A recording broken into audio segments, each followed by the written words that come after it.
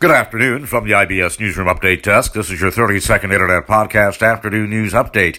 Here are some of the top stories that are happening at this hour. President Trump is urging independents to vote for the weakest Democrat on the eve of the New Hampshire primaries.